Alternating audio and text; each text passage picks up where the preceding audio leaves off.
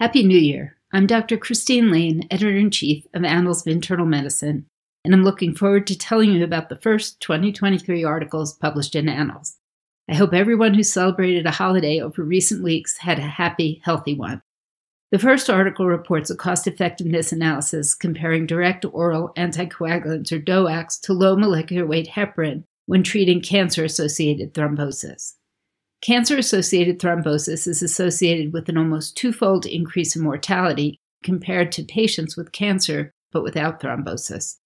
These patients are also at higher risk for recurrent venous thromboembolism, which has been shown in previous research to be associated with an 80% more spent on healthcare costs.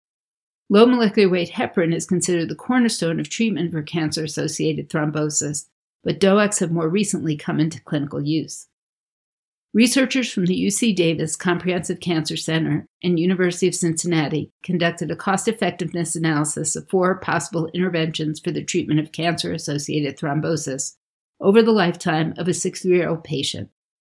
Interventions included enoxaparin, apixaban, edoxaban, and rivaroxaban. In their analysis, the authors found that apixaban was the least costly anticoagulant and was more effective than either low molecular weight heparin or edoxaban. However, rivaroxaban was slightly more effective than apixaban, with an incremental cost-effectiveness ratio of $493,246 per quality-adjusted life year. However, when the prices of drugs from GoodRx were modeled, rivaroxaban became the most cost-effective using contemporary threshold for societal willingness to pay. The authors note their findings demonstrated a stark difference between the real-world cost of DOACs and the drug prices that Americans pay. The authors also add that the most clinically effective and cost-effective DOAC depends on a patient's clinical characteristics, location of cancer, and side effects, as well as the relative cost of each DOAC. An accompanying editorial from authors at the Yale School of Medicine notes that while this analysis may underestimate the cost-effectiveness of apixaban in the real world, it shines by showing the benefit of aligning drug costs with effectiveness. The authors highlight the possibility of future drug price negotiations in light of passage of the Inflation Reduction Act and note that the important uses of anticoagulants demonstrated in this analysis will make the drug class contenders for value-based price benchmarks. A common challenge in clinical medicine involves trying to predict the future for our patients. How likely are they to develop a disease? If they do, what are the chances one therapy will result in better outcomes than another? What is the risk of succumbing to the disease? Consequently, risk prediction models frequently appear in annals and other clinical journals. Predicting risk is no simple task, and risk prediction models require thorough validation to assess their performance. A new Research and Reporting Methods article describes measures to evaluate predictions and the potential improvement in decision-making from survival models based on Cox proportional hazards regression. The authors used a prediction of the composite outcome of recurrence and death in patients following surgery for breast cancer and proposed a set of performance measures for transparent reporting of the validity of predictions from survival models. The article is useful to those developing a prediction model and those who want to be a more knowledgeable consumer of those prediction models developed by others. High-quality systematic reviews require substantial time, resources, and energy from author teams, sometimes taking years to complete. Consequently, rapid reviews have been proposed to shorten the completion timeframe of a systematic review, and to date, during the pandemic, more than 3,000 rapid reviews were published.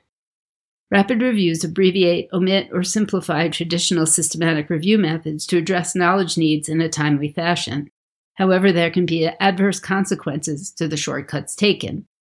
Next is a commentary that highlights the dark side of rapid reviews and the confusion and dangers they can present to evidence-informed decision-making.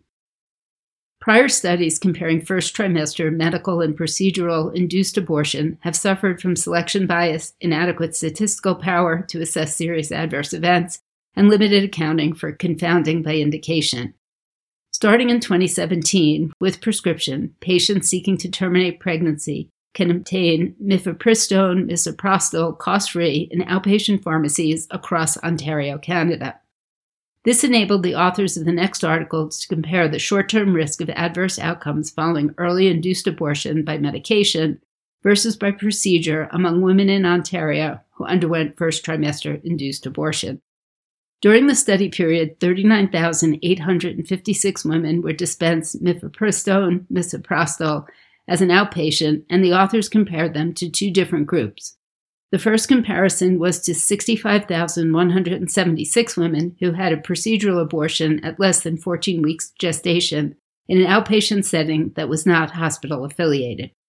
The second comparison was to 8,861 women who had a procedural abortion in an ambulatory hospital-based setting at less than or equal to 9 weeks of gestation.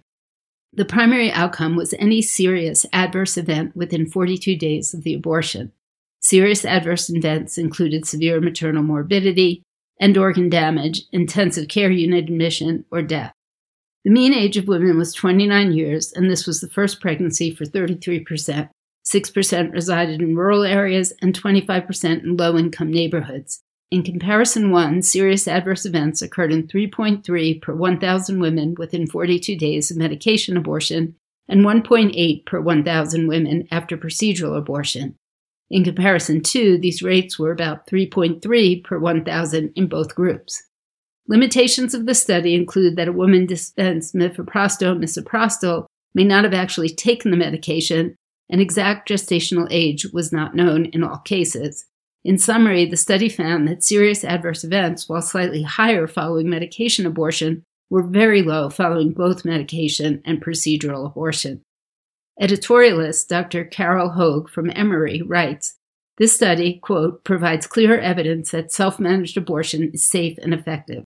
Thanks to Ontario's laws and policies regarding free access to all types of abortion in the first trimester, coupled with an electronic medical record system that allows for longitudinal assessment, the authors have provided a rigorous population-based study," end quote. Also published on January 3rd are the American College of Physicians' clinical guidelines on the treatment of osteoporosis and an accompanying systematic review on which the recommendations were based. If you go to annals.org, you can watch a brief video summarizing the review, in addition to reading both the systematic review and the clinical guideline. The guideline updates the 2017 American College of Physicians recommendations on pharmacologic treatment of primary osteoporosis or low bone mass to prevent fractures in adults. The ACP Clinical Guidelines Committee used the GRADE method to assess the strength of available evidence. The recommendations are as follows. ACP recommends that clinicians use bisphosphonates for initial pharmacologic treatment to reduce the risk of fractures in postmenopausal females diagnosed with primary osteoporosis. This is a strong recommendation based on high certainty evidence. ACP suggests that clinicians use bisphosphonates for initial pharmacologic treatment to reduce the risk of fractures in males diagnosed with primary osteoporosis. This is a conditional recommendation based on low certainty evidence. ACP suggests that clinicians use the rank ligand inhibitor denosumab as second-line pharmacologic therapy to reduce the risk of fractures in postmenopausal females diagnosed with primary osteoporosis who have contraindications to or experience adverse effects of bisphosphonates. This is a conditional recommendation based on moderate certainty evidence. ACP suggests that clinicians use the rank ligand inhibitor denosumab as second-line pharmacologic treatment to reduce the risk of fracture in males diagnosed with primary osteoporosis who have contraindications to or experience adverse effects of bisphosphonates. This is a conditional recommendation based on low certainty evidence. ACP suggests that clinicians use romosozumab or teriparatide followed by bisphosphonate to reduce the risk of fractures only in females with primary osteoporosis who have a very high risk of fracture. These are conditional recommendations based on moderate and low certainty evidence. Finally, ACP suggests that clinicians take an individualized approach regarding whether to start pharmacologic treatment with bisphosphonate in females over the age of 65 who have osteopenia to reduce the risk of fracture. This is a conditional recommendation based on low certainty evidence. In an accompanying editorial, Dr. Susan Ott from the University of Washington provides a cautionary note. She writes, quote, "The data about bisphosphonates may seem overwhelmingly positive, leading to strong recommendations to use them to treat osteoporosis, but the decision to start a bisphosphonate is actually not that easy. A strong recommendation should be given only when future studies are unlikely to change it.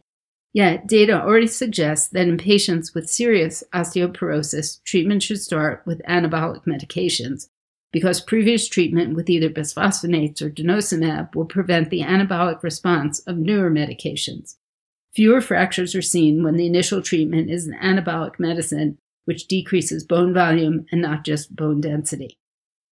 That brings us to the end of this podcast. Thanks for listening, and I wish you health and happiness in 2023. Come back in 2 weeks to learn about what Annals publishes next. Thanks to Beth Jenkinson, Andrew Langman, and Bernie Turner for their technical support.